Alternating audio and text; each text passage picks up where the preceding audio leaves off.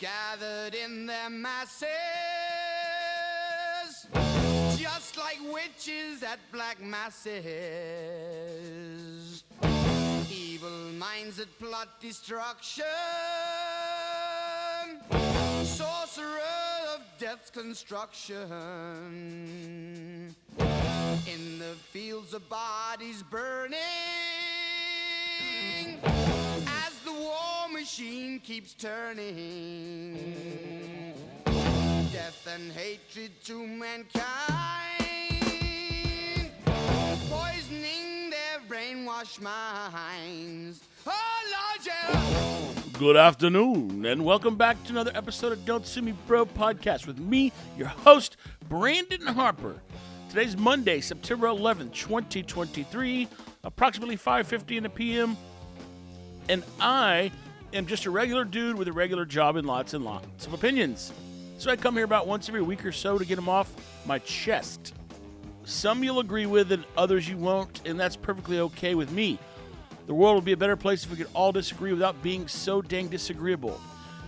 If there's one thing you need to know about me, it's that I don't do pre-recorded intros, and you should go to my hammock website, worldsbesthammocks.com.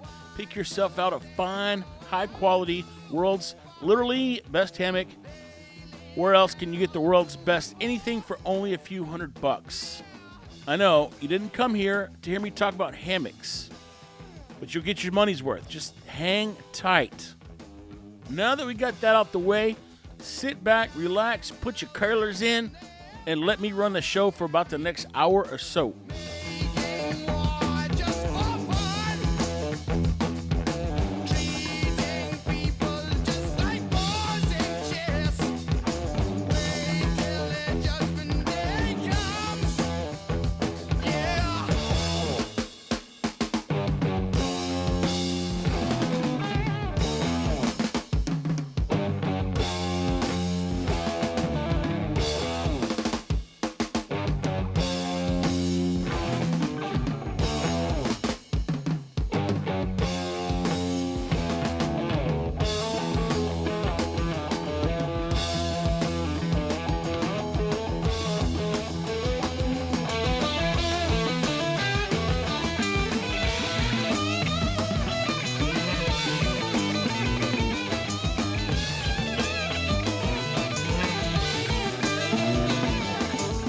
Man, what a week it's been. You know, some weeks go by and I don't have anything to talk about. And I don't know if it's just a product of what's going on in my life. And then other weeks, I have so many things to get to that I can't get to them all. I mean, I guess I could, but you probably wouldn't want to listen that long. So they just get bumped down the list on the DSMB note in my iPhone. Crazy to think that the 9/11/01 attacks were 22 years ago today. And I know that everyone remembers what they were doing, and I think that's as sad as it is that happened, it's kind of a neat way to help us remember the feeling that we got on that day. And I won't bore you with what I was doing. Well, nah, I won't. I'll save it till next year. But you know, when you think back on that day, it's pretty easy to remember how you felt. Everyone remembers where they were, what they were doing, who they were talking to when they got the news. And then they can pretty much recount the entire day just because it was something so tragic. And that's a fascinating trait of the human brains that, you know, I don't know if other animals have that or not, but I think it's pretty cool that we do. So, yeah, 22 days. That's crazy. I remember it very clearly, and I'm sure you do too. But here we are, 22 years later. And now, you know, it feels like, I don't know. I hate to say this. I don't know why I hate to say it, but sometimes I wonder if there's more to 9/11 than what we know. And I know. I am being the stereotypical conspiracy theorist. And I'm okay with that. Only because as time goes on, we have more access to information. We can see more. We can read more. We can hear more. And so, you know, I don't know. There's things that come out, and it makes me question truth. You know, it makes me question what really happened. I won't die on the hill. I'm not going to dig my own grave. But sometimes I see things and I read things and I think, okay, if this is true, then we should start asking questions. And if you are at a point where you refuse to ask questions about things that you may not trust the people that are behind these items, that's not a good position to be in. And I feel like that as our country moves forward, we're becoming more and more prone to asking questions that we never would have before. And I think that's largely due to the fact that we have access to so much information. You know, the day that Kennedy was shot, it would have been preposterous to suggest that the government had something to do with it. But you fast forward all these years later, and now it's like it's pretty much known. I mean, I don't want to say that, but it's a plausible theory that the CIA had something to do with it. And people don't really call you crazy anymore. But if I were to question who was behind 9/11 or who maybe had access to information that knew it was going to happen that we had never talked about before, I'm still kind of crazy, you know? I'm still kind of the one who's out of line for asking those types of questions.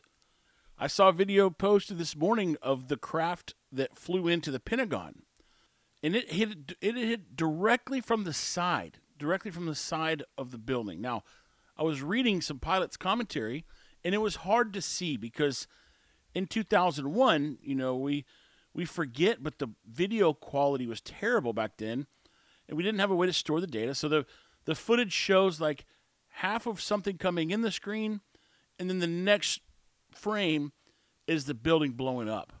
And so from what I understand, that Pentagon is 5 stories tall.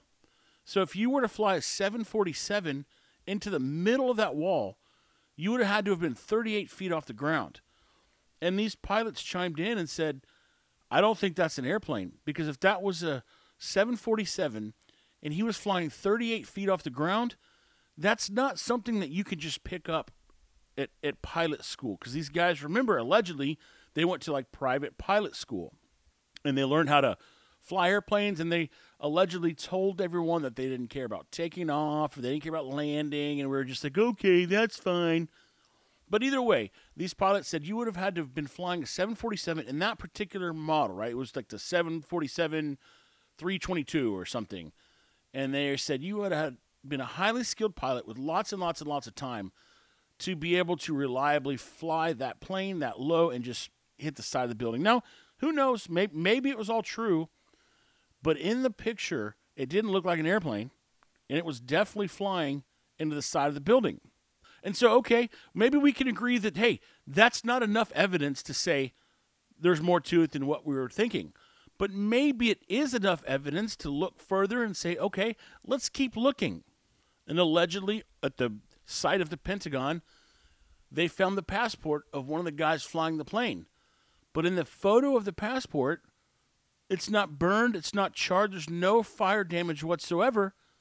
And it's kind of like the bullet that they claim went through Kennedy's head. You know, I know exactly what a bullet looks like when it goes through an animal. And this bullet had not gone through an animal. And so, you know, I don't know how these things get out there. I don't know what's true anymore. But I'm just saying, even if all this is fake, even if it's not true, we can go into it with an open mind and we can say, hey, here's what I'm seeing. What am I missing wrong? Shoot holes in my theory. And that should be acceptable. You know, I don't think that we should shun people or make fun of people for questioning things. And the reason for that is because I don't trust our government. I really don't. And I know that's a broad thing to say, to just overall trust yes or no.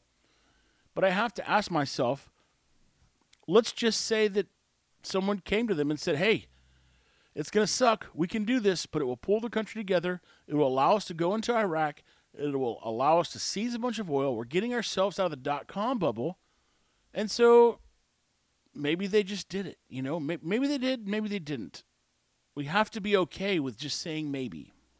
And maybe if they see us, the plebes, right, the little cogs in the wheel, if they see us down here questioning things, maybe they'll be less likely to continue to do those things in the future. And I understand it could just be a numbers game for them, right? It's like, well, there's 330 million people in the U.S. If 3,000 of them die and we turn our economy around and we're able to go steal a bunch of oil, is it worth it? And I don't think it should be looked at that way. I don't think turning the economy around is something that's worth killing innocent people for. And if there are people that are making those decisions, we need to figure that out and get rid of them and rid our country from those types of people. Because I understand that there's a point in time where collateral damage is worth it. If we have to send people off to war for whatever reason, then we could talk about that. But if we're just trying to turn around the economy and go exploit Iraq's oil, then that's not something that we should just allow to happen. And the more we question these types of things, even if we don't get answers, the less likely people would be to continue doing them if they did in fact do them, whatever. But let's just say that we're wrong and we question these types of things. Now, think about it from a point of view of somebody who's considering doing something like this or having thoughts of, okay, maybe if I do something bad, something good will come of it. And if they see us digging around and finding things, they will then be less likely to also do it. So I don't think much bad can come out of questioning things. And that's just my opinion. You know what?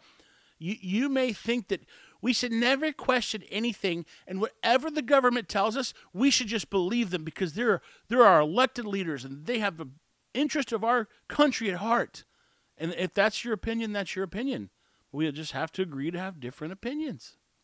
And no matter which is true or not, we can still mourn the loss of the innocent lives. You know, that's who to blame is irrelevant. The fact is we lost a bunch of people, and moms and dads never came home to their children.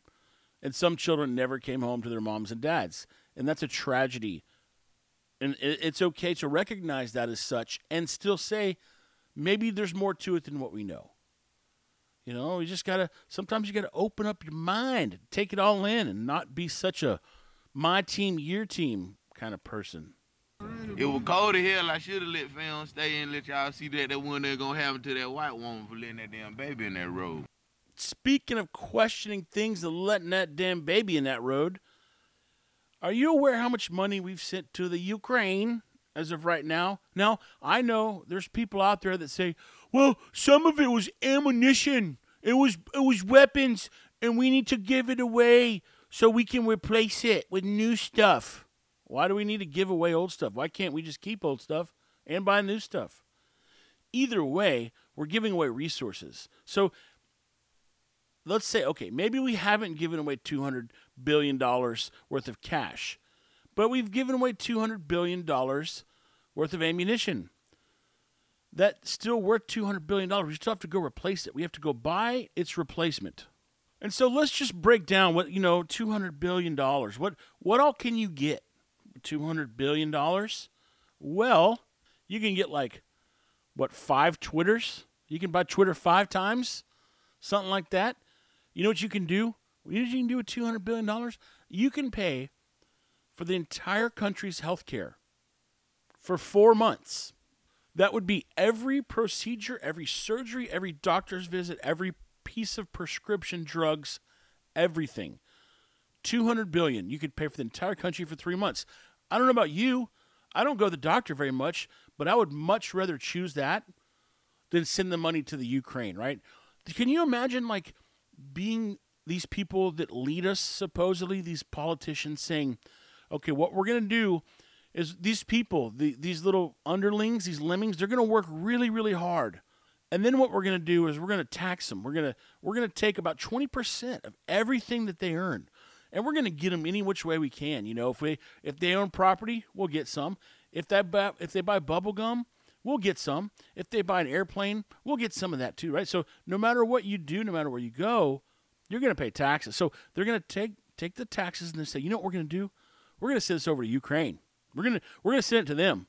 Why are we going to do that? Oh, because Russia. Russia what? Well, Russia's invading them. Remember Kamala was talking about Russia invading Ukraine and how it was bad?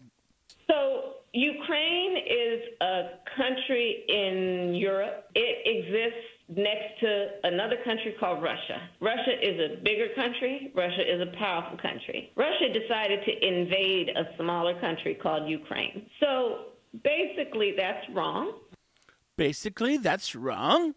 So I guess because one country invades another country, we automatically tax our citizens and send our hard-earned money to Ukraine. This doesn't even make sense. An 8-year-old would probably tell you that this is a terrible plan, right? What's in the deal for us? You know, what's in it for us? I heard the other day that the U.S. has spent more money funding the Ukraine war than Russia has. How hilarious is that? This just goes to show you how powerful the media is and how much they can convince people. Like, to think that we're so foolish, that the American citizens are so silly, to think that Russia just decided they wanted land and they were just going to take it. That there's no backstory, that there's no history, that there's no second side of the coin, that they've made Putin out to be this monster who's like, I will just take whatever I want. I will just go conquer one country, then the next country, and one day the entire world will be Russia. No, people. Think, use your brains. Basically, that's wrong. And I will stand by my sentiment. If you'll remember, way back when all this nonsense started, remember what I said? Oh, Brando, I said, here's what's going to happen. This is going to drag on forever and ever. And then one day, everyone will say, we should have just let them take Ukraine. And I stand by that sentiment. You don't have to agree. That's perfectly okay. You know, you may think that fighting Ukraine's war is a good thing, and you are entitled to that opinion, and we could still hang out and drink a beer. But, I mean, if we're all being honest, if you feel that way, you're probably not drinking beer. You're probably drinking, like, Seltzer or, like, kombucha. I do like kombucha, for the record. I do like me some kombucha. I've made it before, just like I've tried to make just about everything. I made kombucha. I could never get it quite right, but I've made it, and I drinked it. And that is the significance of the passage of time. The governor and we were all doing a tour of the library here and talking about the significance of the passage of time, right? The significance of the passage of time. So when you think about it, there is great significance to the passage of time in terms of what we need to do to lay these wires, what we need to do to create these jobs. And there is such great significance to the passage of time when we think about a day in the life of our children. Could not have said it any better myself. So that's where we are with the Ukraine. About 200 billies sent over there. But no worries. We're going to win, you know. We're going to win. Even though we don't know who's winning and who's losing, we're going to win. Just keep sending them money. Just keep sending them money. You know what we ought to do? We ought to send them some F-16s. Yeah, we ought to send them some jets that they don't know how to fly and that they don't know how to work on and that they can't get parts for and that they don't have the right tools to work. You know, yep, those same jets that we spend years teaching people how to fly and years teaching people how to work. Let's just send them over there. I'm fine with it as long as they would promise to video every minute of flight and mechanic time. I would love to see that. Imagine a live stream of the Ukrainians teaching themselves to fly F-16s.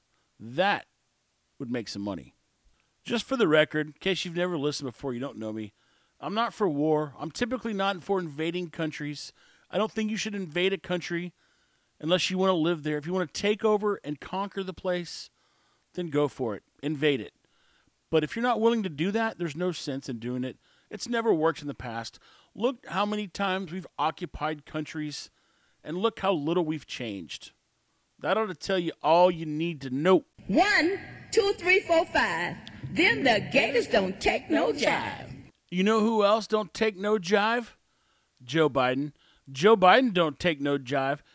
Joe Biden was in Vietnam the last couple days or so, and he was giving a speech on stage at Hanoi. And as usual, he gets confused, doesn't know what to say. He starts putting words together as fast as his little brain can possibly go.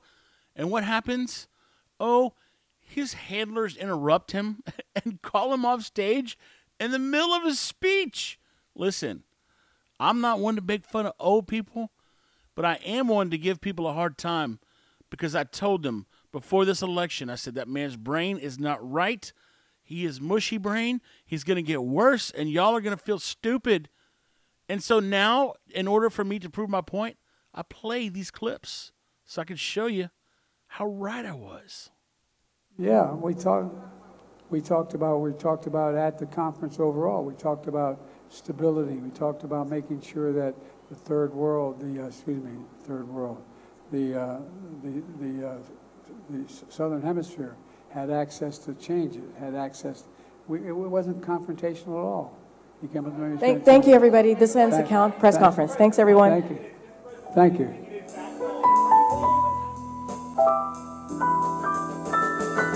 And that's it. Yeah, some reporter started shouting questions, and Biden starts responding to him, and his mics are already off.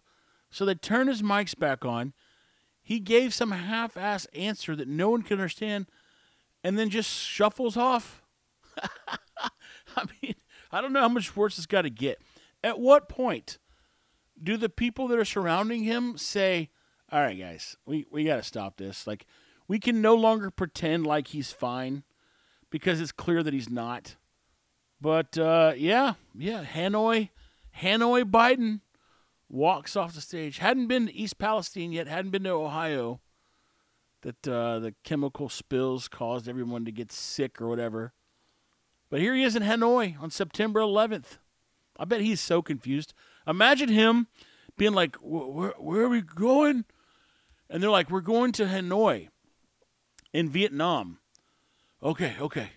But remember, we're going to have to do a little piece about it being September 11th. And imagine how September 11th and being in Vietnam and traveling to different time zones confuse this man.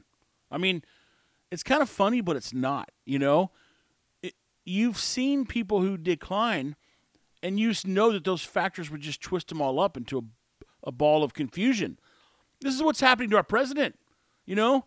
It's one thing when it happens to your family member, and they're retired, and they're done working, and it's sad.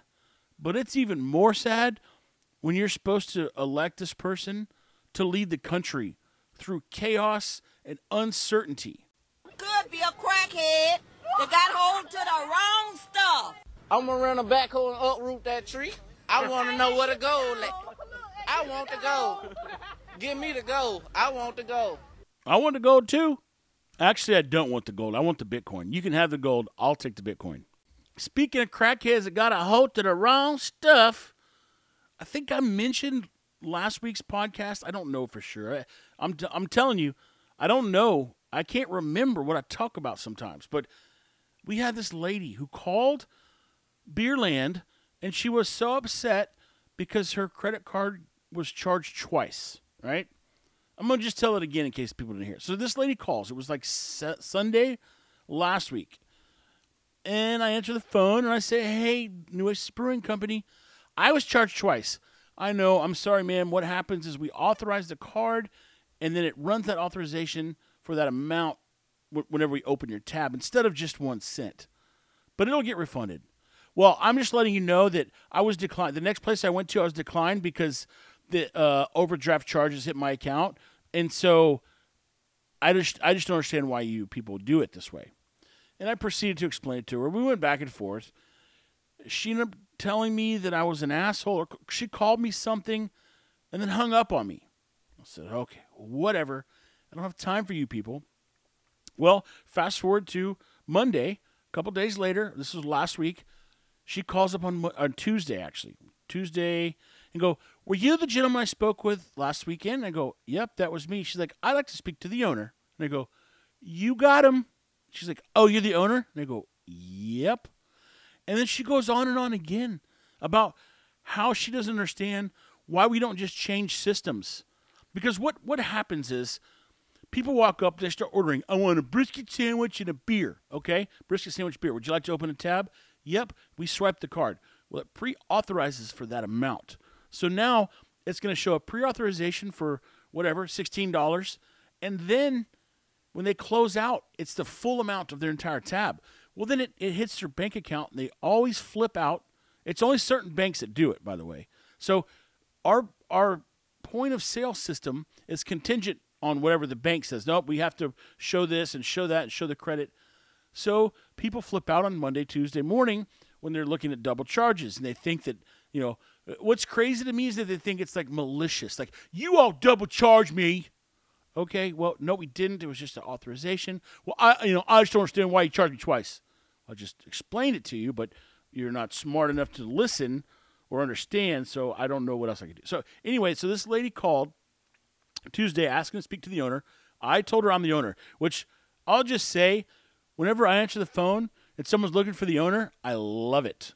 I love it, especially when they're mad. So we kind of went round and round, and we went through the same thing again. I said, look, I understand, but we're not gonna switch our point of sale system because one person doesn't like the way the pre-authorization shows up. And she lost it. She's like, it's not just that I don't like it, it's that it can ruin people's lives. And I kind of laughed a little bit. I go, wait, what? Ruin people's lives?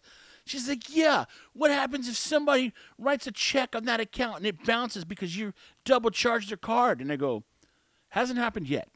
And because of the fact that it hasn't happened yet, we haven't ruined anyone's life, we're not going to change the way we do it.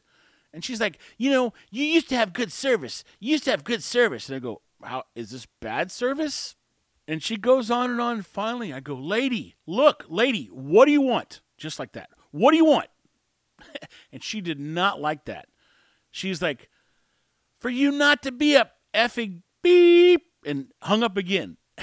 So I just chuckled and hung up. I've gotten to the point in my life where, when people act that way, I just smile and wave and laugh because I'm not going to deal. My life's too short. I don't have the time and energy to get frustrated with these people.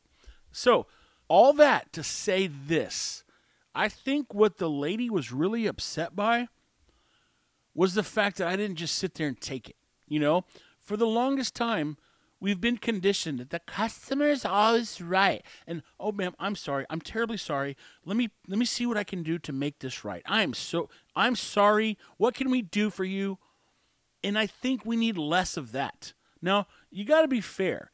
And when you screw up and you drop the ball and you do something wrong, it's important that you own it.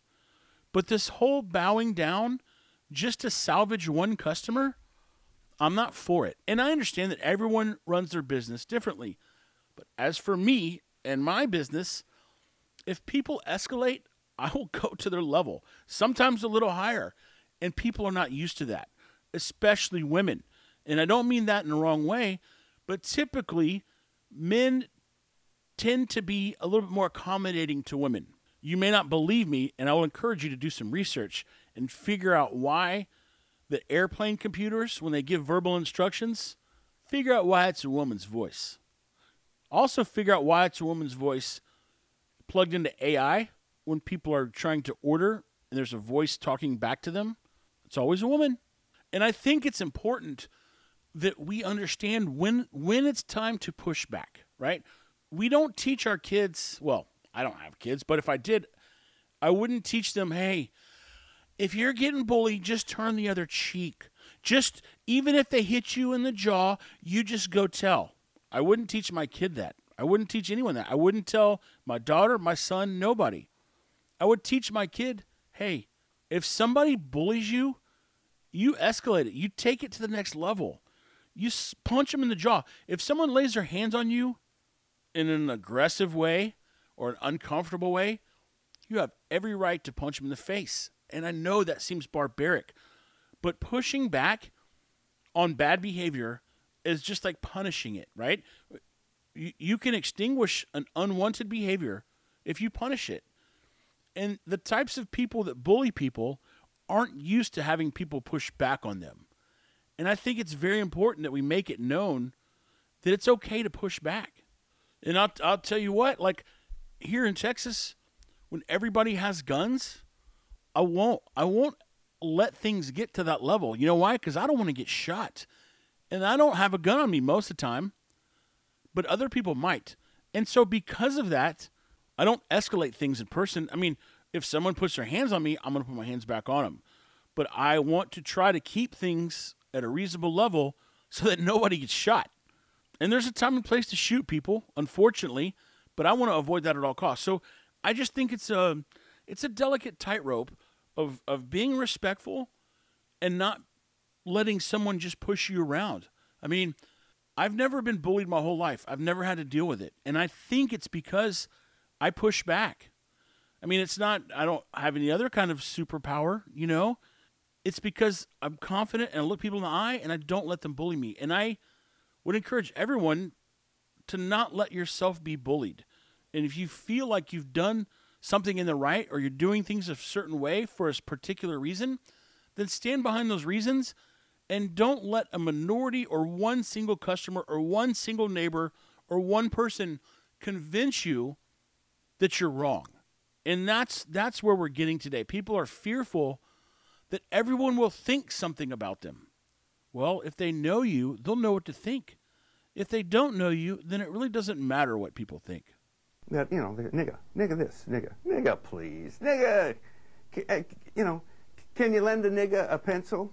That's from a news clip, so just chill out. I want to whip his behind. That's what I want to do right now. If I thought they wouldn't take me to jail, I'd whip his behind right now. So don't be a Karen, you know? If you're dissatisfied with something, just go about communicating your dissatisfaction respectfully.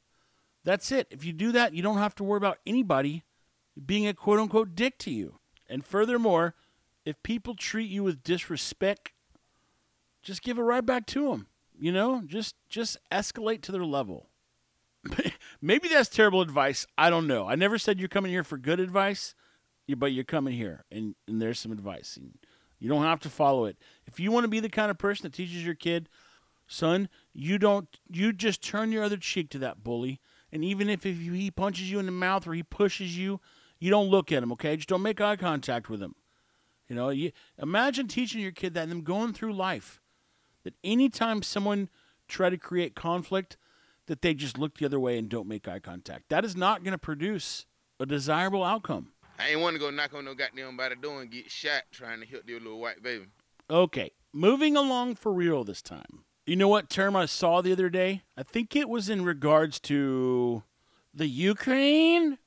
I don't know. I don't remember where I saw it, but I was reading something, and I remember seeing the word, and I thought to myself, it won't be long until that word is adopted in the US&A, and people who are patriotic and they love their country and they want to put America first and they think that we should defend our borders from unwanted immigrants and that we shouldn't send 20% of our hard-earned money to the Ukraine war.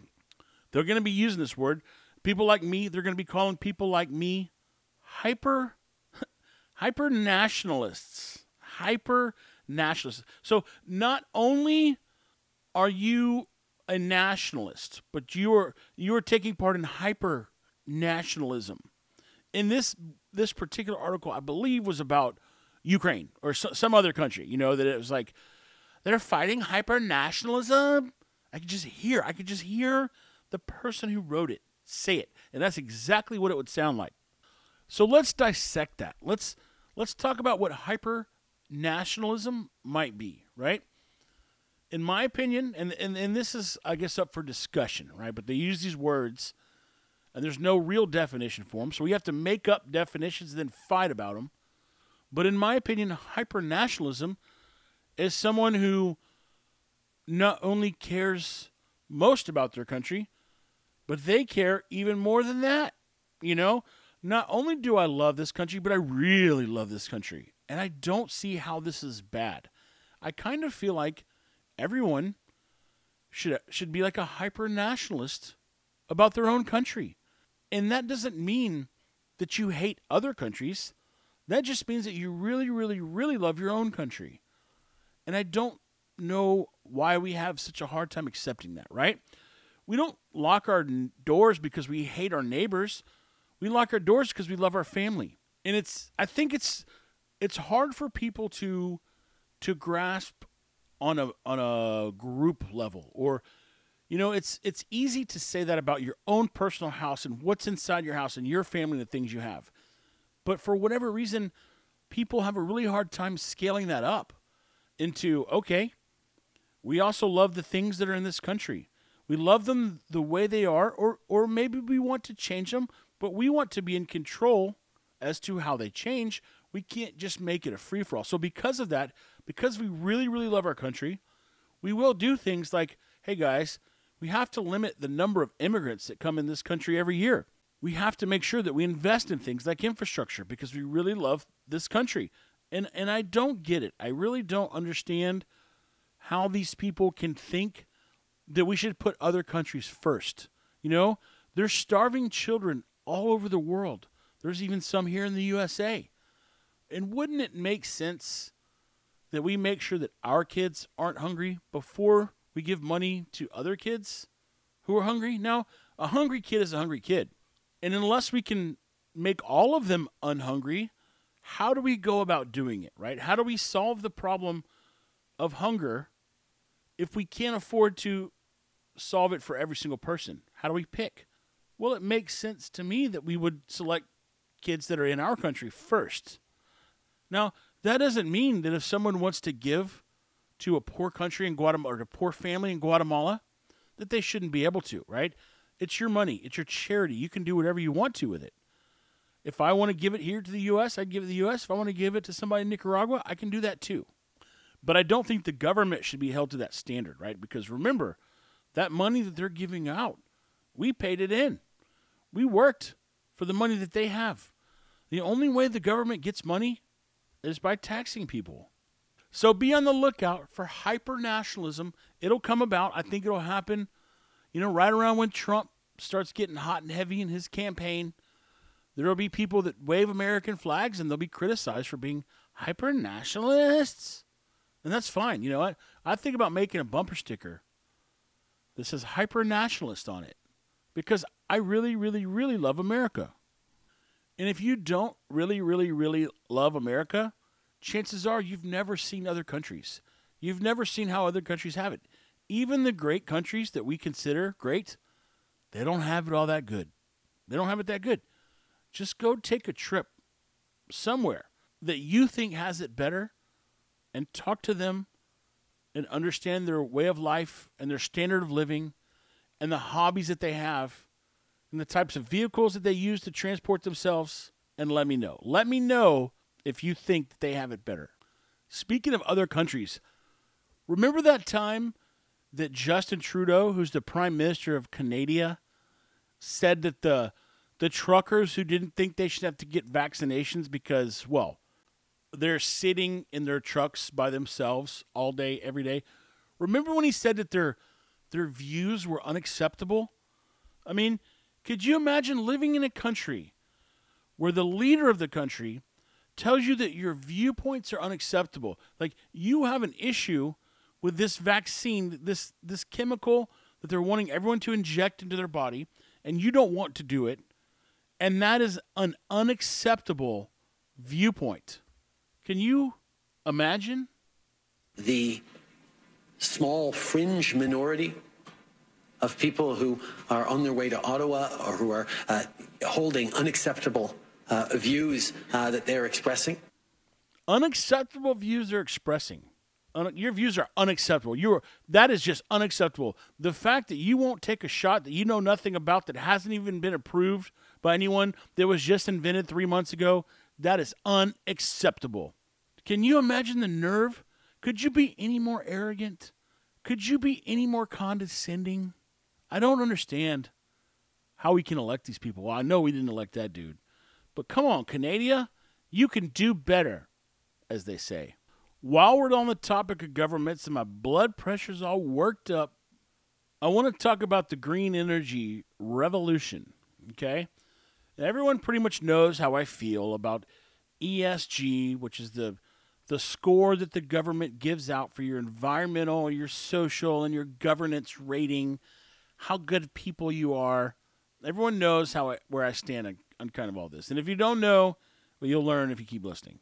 And so I heard something the other day that was talking about how much money is pouring into these solar companies from the CHIPS Act. If you remember, a while back, I talked about it. They passed a bill that gives subsidies, right, free money to any kind of green energy company. Well, solar is one of those. And so the government right now is just making it rain on green energy companies. And you know what? I'll shoot you straight.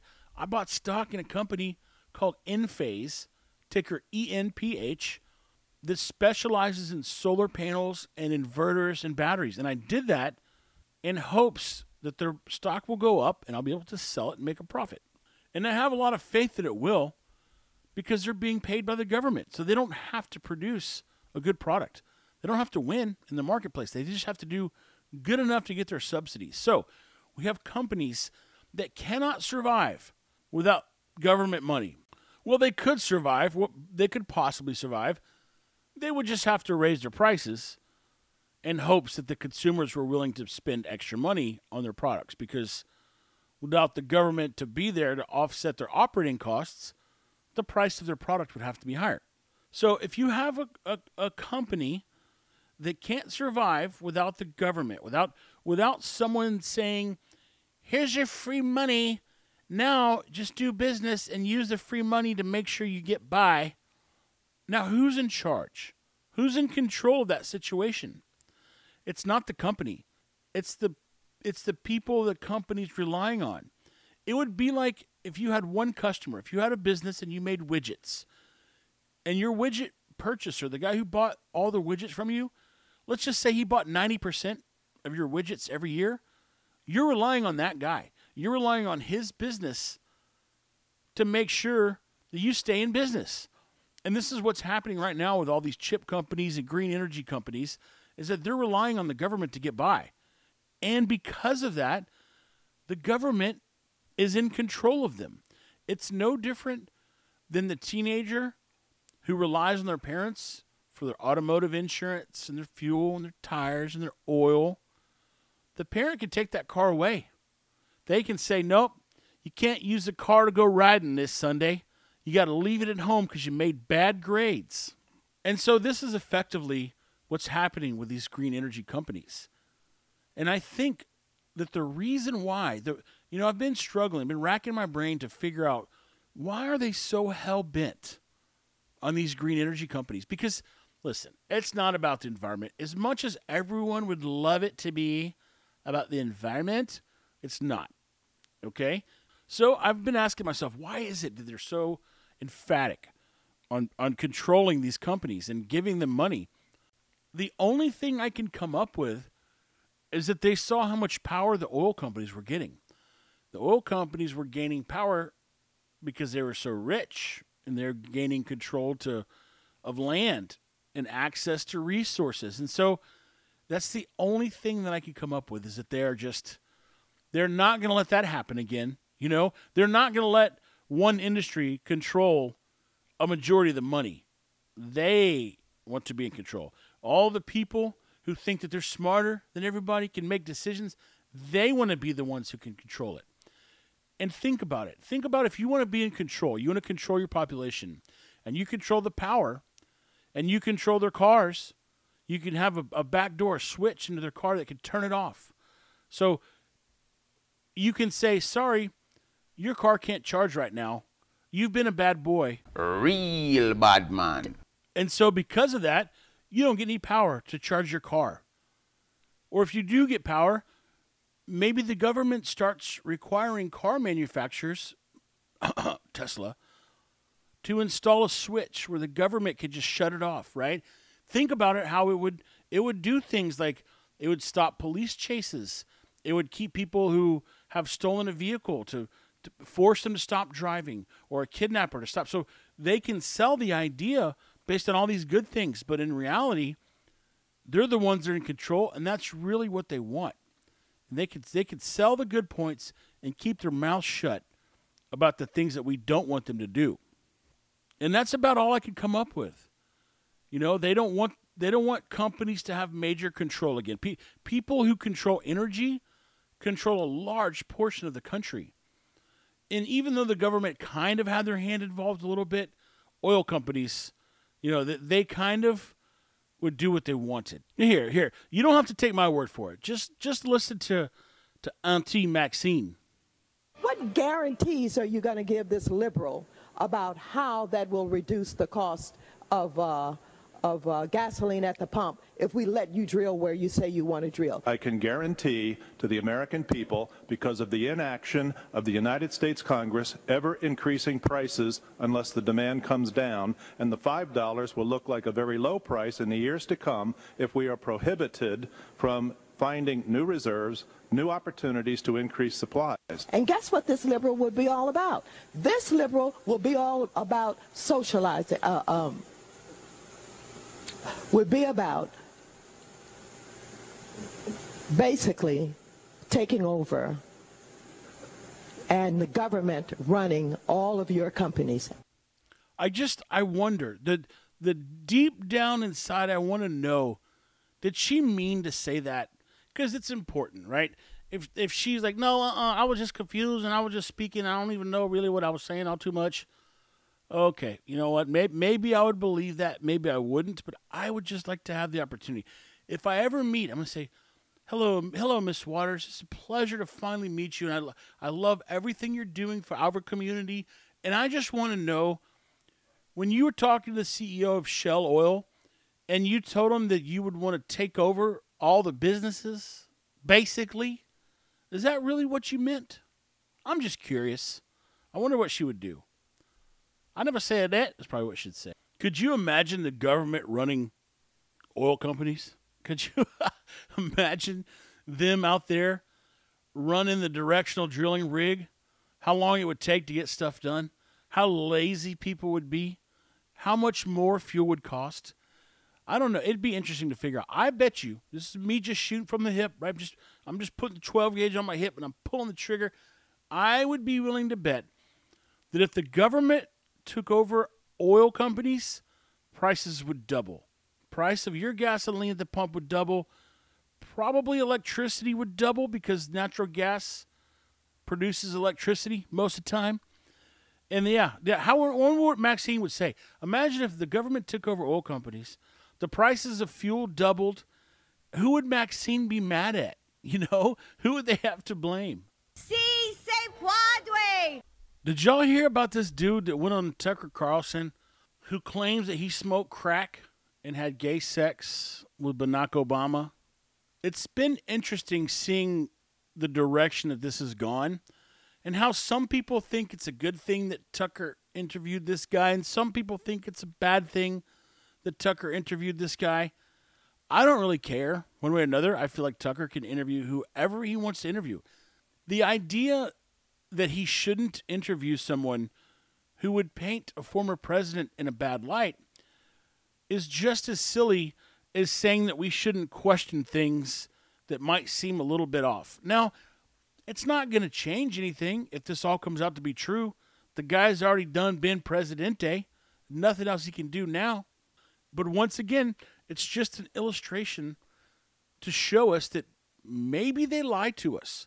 You know, maybe we're to a point in our technological development that we can catch them in their lies. We can stop them and we can dissuade them from wanting to continue lying, because it's clear, at least in my opinion, they've been getting away with it for the last 100 years. And what's really funny to me is that most of the people who are really upset about this gay man going on Tucker Carlson's show and spilling the beans about Obama, they're mainly liberals who are mad. The conservatives, they don't care, right? They're just like, oh man, that's funny. He's a crackhead, likes to suck beep boop, you know what? But it's the group of people who say it's okay if you want to do drugs. If you're gay, it's fine. Which I don't care what people do either. If they're gay, that's fine. That's nothing to do with me. But these people who run around and make it a point to preach acceptance, so we should just accept everything, no matter what it is. We should just accept it. Are mad that Tucker pulled this guy on his show? Do we have nothing better to worry about than whether or not some interviewer that you don't watch, that you don't like, had someone on his show, possibly exposing someone that's a has-been? Who cares? His term's over with, you know? But yeah, I found it a little bit ironic that they care so much what this person says. And it's like I always say, if it's a crazy person, you just ignore them. And in their opinion, if this guy's a crazy person, they should just ignore him. Who cares what he says? But apparently they do. You know, they don't think it's right for Tucker to give him a platform. And this whole, like, give him a platform, I'm, like, sick and tired of hearing it. Everyone should get a platform to say anything about anyone at any time, any day of the week. I don't care what color their hair is. I don't care how many piercings they have. Everyone should be allowed to speak freely. And we should get to decide whether or not we want to listen to them. And then if we do listen to them, then we get to decide whether or not we believe them. And the idea that we are not capable of making those decisions is pretty insulting, if you ask me. The people who don't want certain voices to be heard must think that you are not capable of deciphering the truth. And to me, that is a bad spot to be in.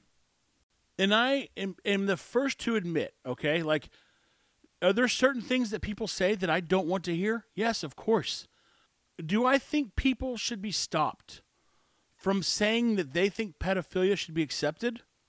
As much as I despise those people and hate them and would love to do physical harm to them, I still don't think that they don't have a right to be heard, right? I mean, we have to draw the line somewhere. If someone is standing outside of a building and they're saying, everyone bring your gun, come with me, we're going to march in there, we're going to shoot everybody, yes, you have to stop that. You cannot let that happen. Or you can sit there and you can be prepared. And you can have people there waiting saying, you guys can keep talking, you can have your guns, you can do whatever you want to do, but the minute that all you guys start making your way into this building, we're going to shoot every last one of you. You know, you have to stop certain things.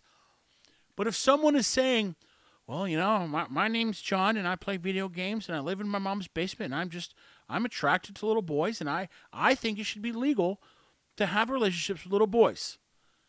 Okay, that's fine. You can think that all you want to, but you're crazy and we don't care. We don't care what you think.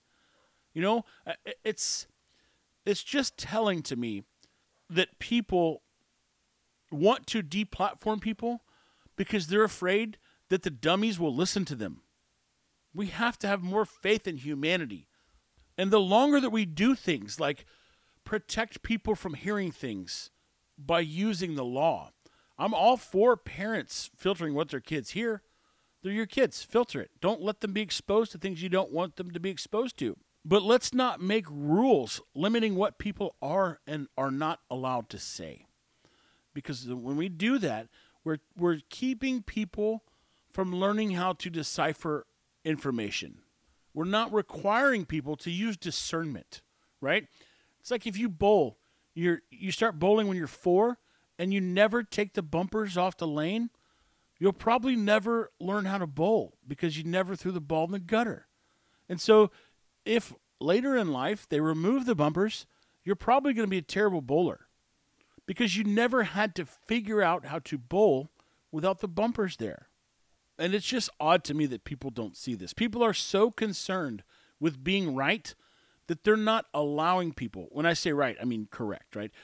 People are so concerned with being correct that they're not willing to let people say stupid things, even if other stupid people believe them. That's mind-boggling to me. That goes against everything that our country was founded on. The reason our country is here is because we wanted to be able to say the stupid things that we want to say. And I'm so grateful for people like Elon Musk who were using their influence to say, wait, time out. Look, I'm not from here, you guys, but I'm smart enough to see that taking away free speech is the opposite of what this country should be doing. And I commend him immensely. He's probably $40 billion in the hole on Twitter. He's so far upside down. That company's losing money. Advertisers are leaving.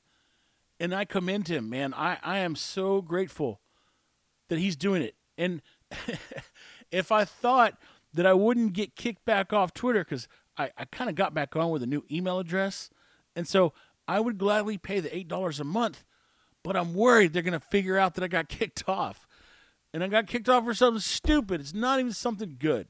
Maybe I'll just send an $8 check every month to Twitter and don't tell them who it's from. And you know what? That's what I should do. I'm going to do that. I'm going to type out a note and say, Dear Elon, I was kicked off Twitter for something I think was erroneous, but I want to contribute to what you're doing, and I don't want you to know who I am. So here's my $8 a month, and put it on auto bill pay and just show up at Twitter. You know what? I'm going to do it. I will report back next week. I'm going to do it. And I think I'm also going to end this podcast. It's been real. I'm coming up on an hour. I still got to edit. I got to cook some dinner. I got to play with the gypsy dog and go to sleep and get up and do it all over again tomorrow. You know, the treadmill of life never stops. Even if you have money, even if you have all the money in the world, your days are numbered. The amount of minutes that you have here on earth are ticking down. You got to make best of them. You got to use them and be productive and produce things. I kind of feel like I'm giving instructions, which was not my intentions. But I think it's important to feel productive. That's it. That's all I'm going to say. Go be productive. I greatly appreciate you listening to the Don't Sue Me Bro podcast. I hope that you have a great week this week. I'd like for you to go out there, stand strong in your convictions. Don't let nobody bully you. Don't be afraid to escalate to somebody's level. But at the same time, use your common sense and don't get yourself into a position you can't get yourself out of. It's a fine line. Do your own research about the World Trade Center and 9/11 and what could have possibly happened and what all the conspiracy theorists say, because it's good to know. Even if you don't believe it, you should know what they be saying. Don't trust the government. And if you haven't thought about buying a hammock, now is your chance to go get worldsbesthammocks.com. And I'm going to shoot you straight. If I can't figure out how to move some of these hammocks, I'm going to just stop the whole deal and end it all. And I'm going to have me a lifetime supply of hammocks is what I'm going to have. So if you can think of anybody that might need a hammock, I would love for you to send them to worldsbesthammocks.com and get the best hammock in the world. Where else can you get the world's best anything for a few $100? Thanks again for listening to the Don't Sue Me Bro podcast. And no matter what you do, no matter where you go, no matter what you say, don't sue me, bro. I wanna be forever young.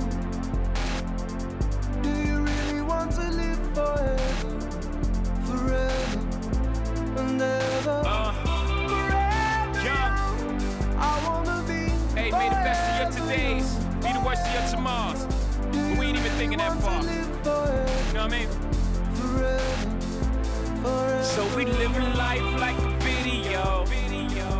Where the sun is always out and you never get old, and the champagne's always cold and the music's always good, and the pretty girls just happen to stop by in the hood, and they hop they pretty ass up on the hood of that pretty ass car without a wrinkle in today, cause there's no tomorrow, just a picture perfect day that lasts a whole lifetime, and it never ends, cause all we have to do is hit rewind. So let's just stay in the moment, smoke some, drink some wine, reminisce, talk some forever young is in your mind. Leave them off the kin race, neither space nor time. So when the director yells cut, I'll be fine. I'm forever young. Forever young. I wanna be forever young. Do you really want to live forever? Forever and ever. Forever young. I wanna be forever young. Forever young. Do you really want to live forever?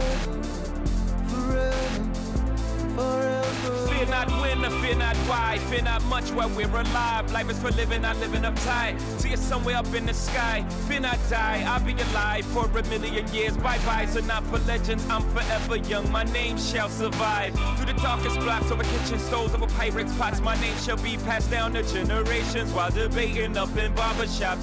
Young, slung, hung here, showed it from here with a little ambition, just what we can become here.